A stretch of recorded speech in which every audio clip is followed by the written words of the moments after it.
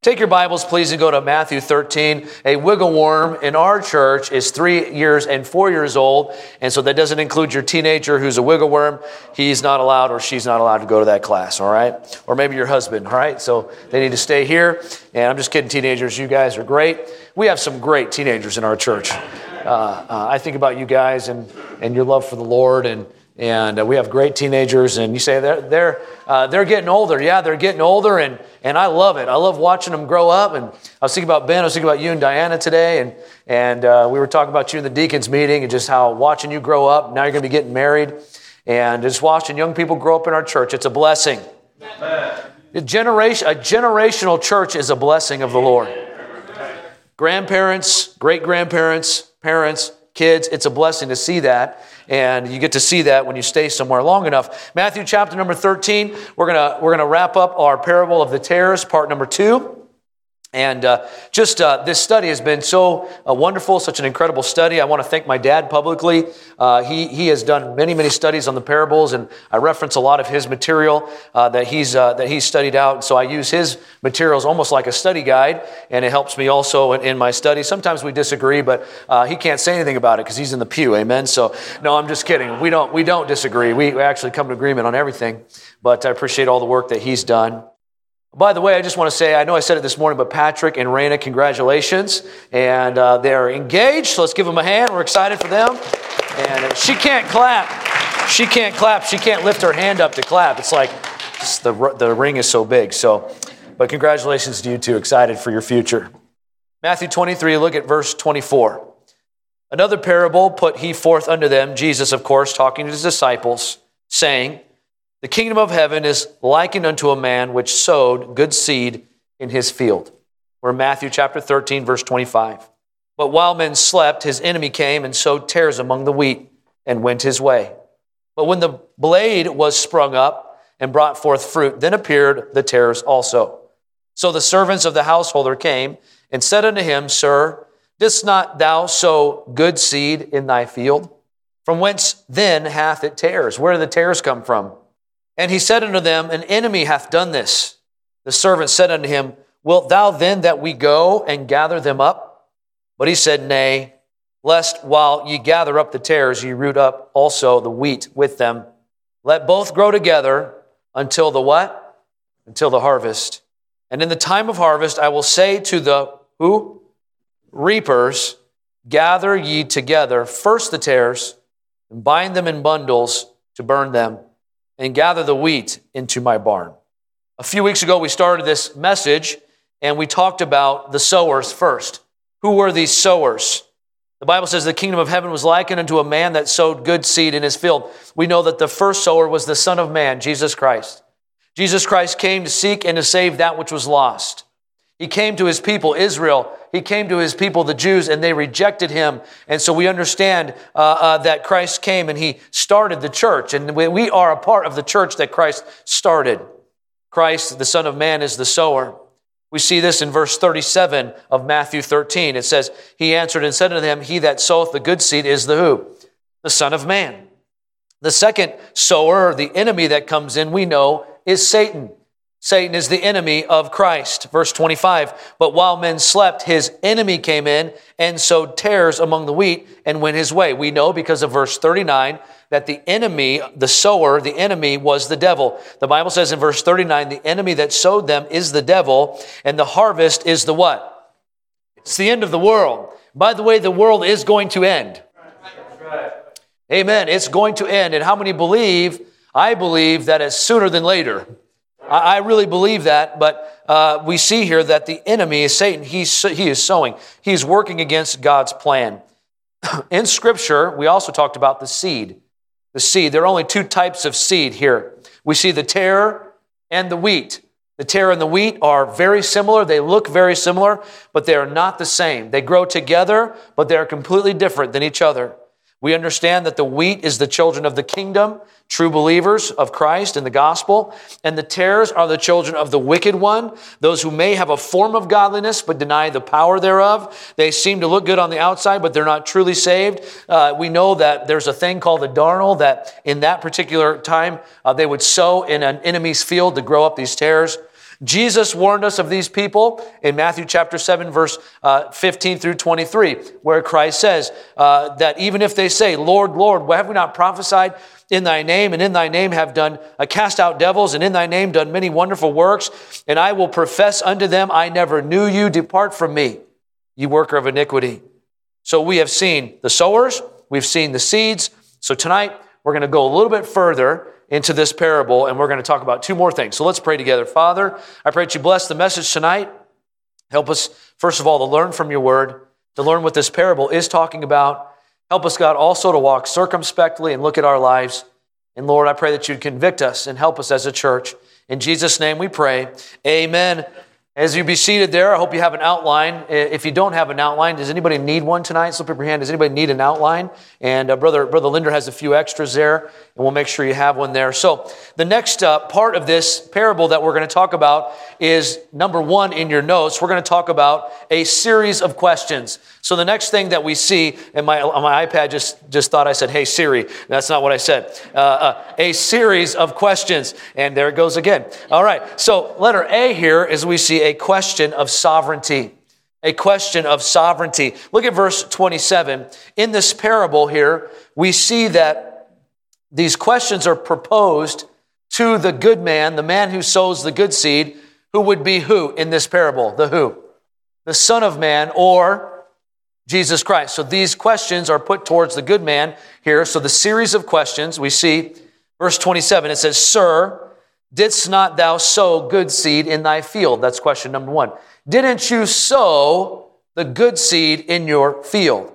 We see this is a question of sovereignty. Does the good man, the keeper of the field, know how to sow good seed into his field? Does Jesus Christ, does God know what he's doing? Is he sovereign?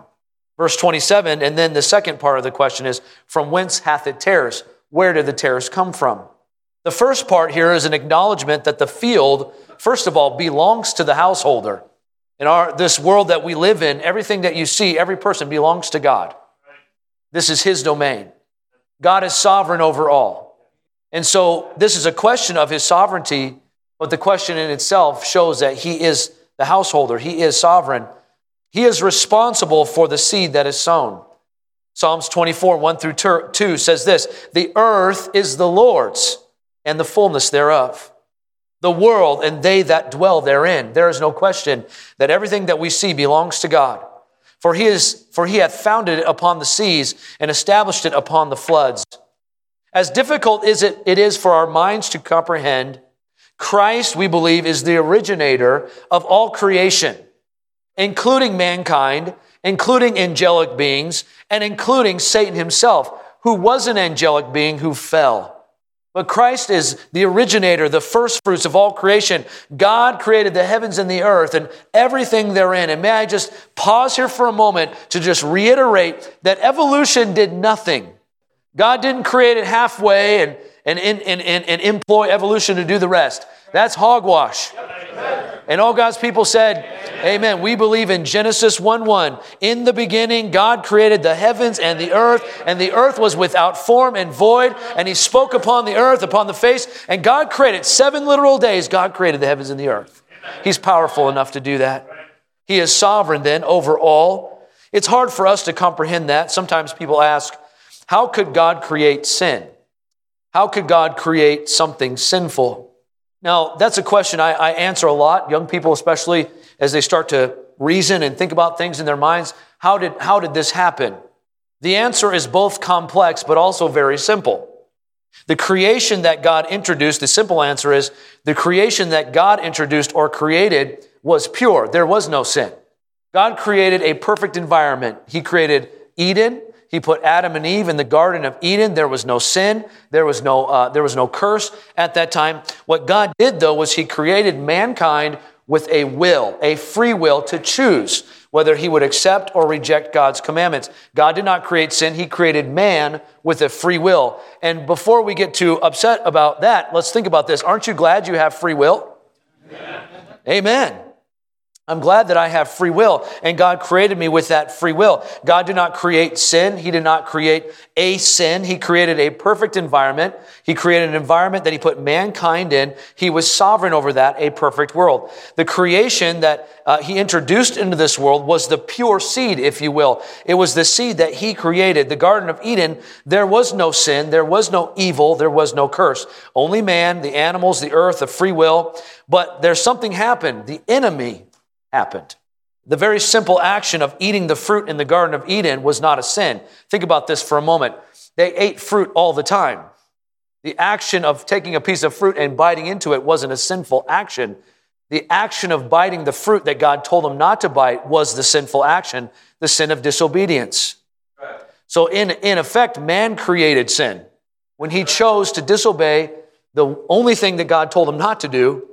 And before we get too upset at Adam and Eve, how many of you are like me? I'm a sinner. And I'm like Paul, oh, wretched man that I am. The thing that I know that I shouldn't do, that's the thing that I do. And the thing that I know that I'm not supposed to do, and the thing that I know that I'm supposed to do, I don't do it. Oh, wretched man that I am. And so we see that God did not create sin. He created man with the free will. The first part of this question was where did the tares come from?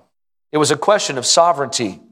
God did not create sin. He created us with a free will. But we see the second part of this question, verse 27. From whence then hath it tares? Where did these tares come from? How did this happen? And it's an age-old question. Where did sin come from if God didn't create sin? What is the original sin? What is the original evil? Well, God created Satan. He was a perfect being. He was a being that God created to do a job in heaven. But Satan looked at Jesus Christ, looked at God, on his throne, looked God in the face and said, I want to be better than you. And he lifted himself up in pride, and Satan fell, the Bible says. And at that moment in history, whenever that was, Satan became the enemy of God. And that's why we see in verse 28, look at verse 28 with me. The age-old question is answered in this verse. And he hath said unto them, an enemy hath done this. Satan in the Garden of Eden, what did he do? He convinced Eve that it was okay to eat that fruit. And by the way, Satan's been doing that for millennia. He's been convincing us and supplanting and causing us to working against God's will and working against what God wants. His initial response to God in pride opened the gateway for man to exercise his free will against God. Satan, the ultimate enemy of God, has had influence on mankind to also lift themselves up against God. Why is he still active? Why does God continue to tolerate his actions? Why is God allowing him to sow these tares? Because it's part of his plan and purpose. And all God's people said, you try to figure God out. It's part of his plan and purpose. God has a plan throughout the millennia. I believe that God is trying to show man that in every state that man exists in, he will rebel against God. In the garden, it was a perfect environment. Man was innocent, but man chose to rebel against God. After that, man was ruled by his own conscience. Every man did that was right in his own eyes, and man rebelled against God, resulting in the flood. And we know that God sent the flood on the earth and saved Noah and his family. But we understand that man rebelled against God, even when he dealt with the nation of Israel directly as a theocratic society where God dealt with them directly. Israel rebelled against God and wanted their own king. And then when God gave them a king, King Saul, they again rebelled against God. And then when the law was there, when they had the law, when they had the government, they rebelled against God. And even now, under grace, we rebel against God. In every instance, God is showing us that man will choose to rebel against God. Even in the millennial kingdom, when Jesus Christ himself is going to rule the earth, there's going to be an uprising. And men are going to rebel against God. And maybe God is trying to show us as mankind, when we have a free will, when it exists, we choose to rebel. You say, well, what's the solution to that? It's right behind me. It's right there. That's the solution. And all God's people said, Amen. It's the cross. You see, God knew that we were going to rebel. God knows that if man has a free will, he's going to rebel. But the plan from the beginning was the cross. God was going to redeem mankind. And aren't you thankful that we're redeemed? That even though we're sinners, he sent his only begotten Son God sent Christ as a sacrifice, as a propitiation for that sin that he knew that I was going to do. And he sent his son to die on the cross to reconcile me with God. His plan all along was Christ. So we know that God is sovereign. He is sovereign. We see a question of sovereignty, letter B. We see a question of strategy. Look at verse 28. Wilt thou then that we go and gather them up? The servant said, should we go out there and start pulling them up? And the servants, they were aware of the tares and they wanted them to be gone before they go to seed. And so they knew that that was a strategy that maybe the householder wanted to do. But the householder replies in two parts. Look at verse 29. Nay, no, lest while you gather up the tares, you root up the what? The wheat with them. Now we talked about last week that the tares are the children of the wicked one, the children of the devil, those who don't accept Christ. And then we know that the wheat is the children of God. And so he says, don't do that. Otherwise, you're going to pull them up together. The problem of the wheat and the tares was far beyond the servants to remedy. And here we are today, and the problem with the wheat and the tares is far beyond our capacity to remedy. And so we understand that if they were to pluck up the tares, the damage of the wheat the damage would be done in removing the wheat as well. And so we see here that it's God's sole right of how to deal with the tares. God, it's his right. It's not, we see in religions today, you know of religions today, where if they don't follow that particular religion, they'll cut off their head. We know that the Spanish Inquisition and things of that nature, where it was repent or die, or it was recant or die, or it was convert or die. That's the kind of behavior that happens when we're the servants going out and saying, we need to pluck up the tares. It's not our responsibility to go to someone's door and say, ask Jesus to save you or die. It's their choice. All God's people said, amen. It's not our choice to force someone to choose Christ. It's not the servant's choice to pluck them up. It's God's choice. It's his sole right of how he deals with mankind. May we not forget that in God's economy, a tare, because we're in the age of grace, a tare can become a wheat at any time. Amen? And so somebody who's a tare today might be a wheat tomorrow. Amen. That neighbor you think, man, that guy, I don't know what's wrong with him. He might get saved. And so it's not within our capacity to know the fate of somebody. Somebody could literally get saved right on their deathbed. And so it's only God who can have the right to win the tares and the harvest takes place. And so the parable of the wheat and tares, we've looked at the sowers, we've looked at the seed, we looked at the series of questions. And then secondly tonight, and lastly tonight, let's look at the solution of harvest. The solution of harvest. What is the solution of the wheat and tares? What did Jesus say in his parable is the solution to this problem? Look at verse 28 with me. And he saith unto them, the enemy hath done this. The servant said unto him, wilt thou then that we go and gather them up? And he said, nay, lest we gather up the tares and ye root up also the wheat with them. Let both what? Grow together into the what? Until the harvest. And in the time of harvest, I will say to the reapers, gather together first the tares, bind them in bundles and burn them, and gather the wheat into my barn. In these questions asked in this parable, the servants ask if they should root out the tares. And God says no. He is sovereign. He has a plan with this harvest. The solution to the wheat and the tares is the harvest. God is going to harvest. There is going to be a harvest time. We find in this passage there are two parts to the harvest. First, letter A, we see the tares are harvested. Look at verse 30. Let them both grow together until the harvest. The harvest is identified in verse 39 as the end of the world. That word world there means a time period, the end of this time period. We need to keep in mind that the Lord is using these parables to speak to a specific group of people, the elect or the Jew. The Jew is he's the most concerned when he's speaking this particular parable unto them. He's letting them know that at the end of the tribulation time period, that the Jew there, his elect, they're going to be harvested. And so, but we see that the tares are going to be harvested first. He said, let them both grow together. Verse 39 says this, the enemy that sowed them is the devil, and the harvest is the end of the world. And the reapers are the who? The angels. Verse 13:36, and Jesus sent the multitude away and went into the house, and his disciples came in unto him, saying, declare unto us this parable here of the tares of the field. We believe this is the end of the tribulation age, the end of this dispensation, if you will. This can be understood as in greater depth when you understand Matthew chapter number 24.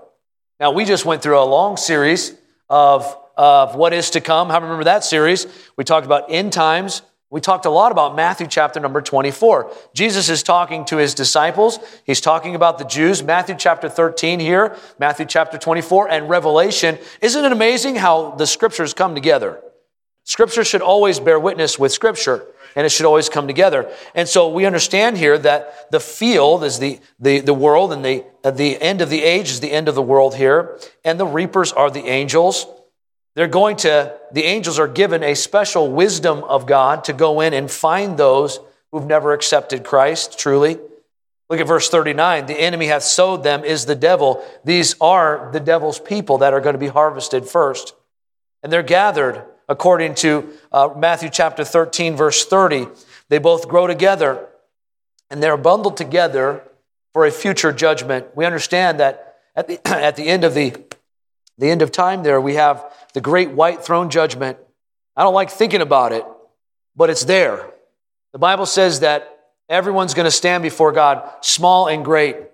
And the Bible says that whosoever's name was not found written in the book of life was what? Cast into the lake of fire. So this harvest here, these bundles that are gathered together, they're being gathered together for that judgment, a future judgment. Take your Bibles and go to 2 Thessalonians chapter number 1, verse 7. How many say, Pastor, that's a sobering thought? It is for me.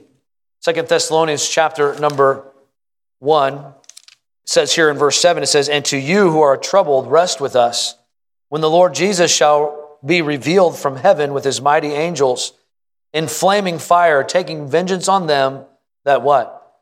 Know not God, and that obeyed not the gospel of our Lord Jesus Christ, who shall be punished with everlasting destruction from the presence of the Lord and from the glory of his power. This is truly a saddening thought to think about the billions and billions of people who have rejected their Creator, who have rejected the gift of salvation. I'm talking about billions and billions of people. It's a saddening thought. But listen, tonight, sometimes we look at the world around us and we think, why does God allow things to happen? Why does he not take care of business? God is not slack concerning his promise. And listen, our prayer ought to be, Lord, please help me to witness to people. Help us to see as many people saved as we can. Because there is going to come a day where Christ is going to return. Matthew chapter number 13, verse 40. Let's go back there. As therefore the tares are gathered and burned in the fire, so shall it be at the end of the world. The Son of Man shall send forth his angels, and they shall gather out of his kingdom all things that offend, and them which do iniquity, and shall cast them in a furnace of fire, and there shall be wailing and gnashing of teeth. This is the future judgment of the bundled tares. So we see that the tares are going to be harvested. The angels are going to harvest them for the Lord, for God, and they're going to be put in, bundled up for that future judgment. Then we see letter B, we see the wheat is then harvested. Look at verse 30. And then gather wheat into what? My barn, man. I can't wait to live in his barn. Amen.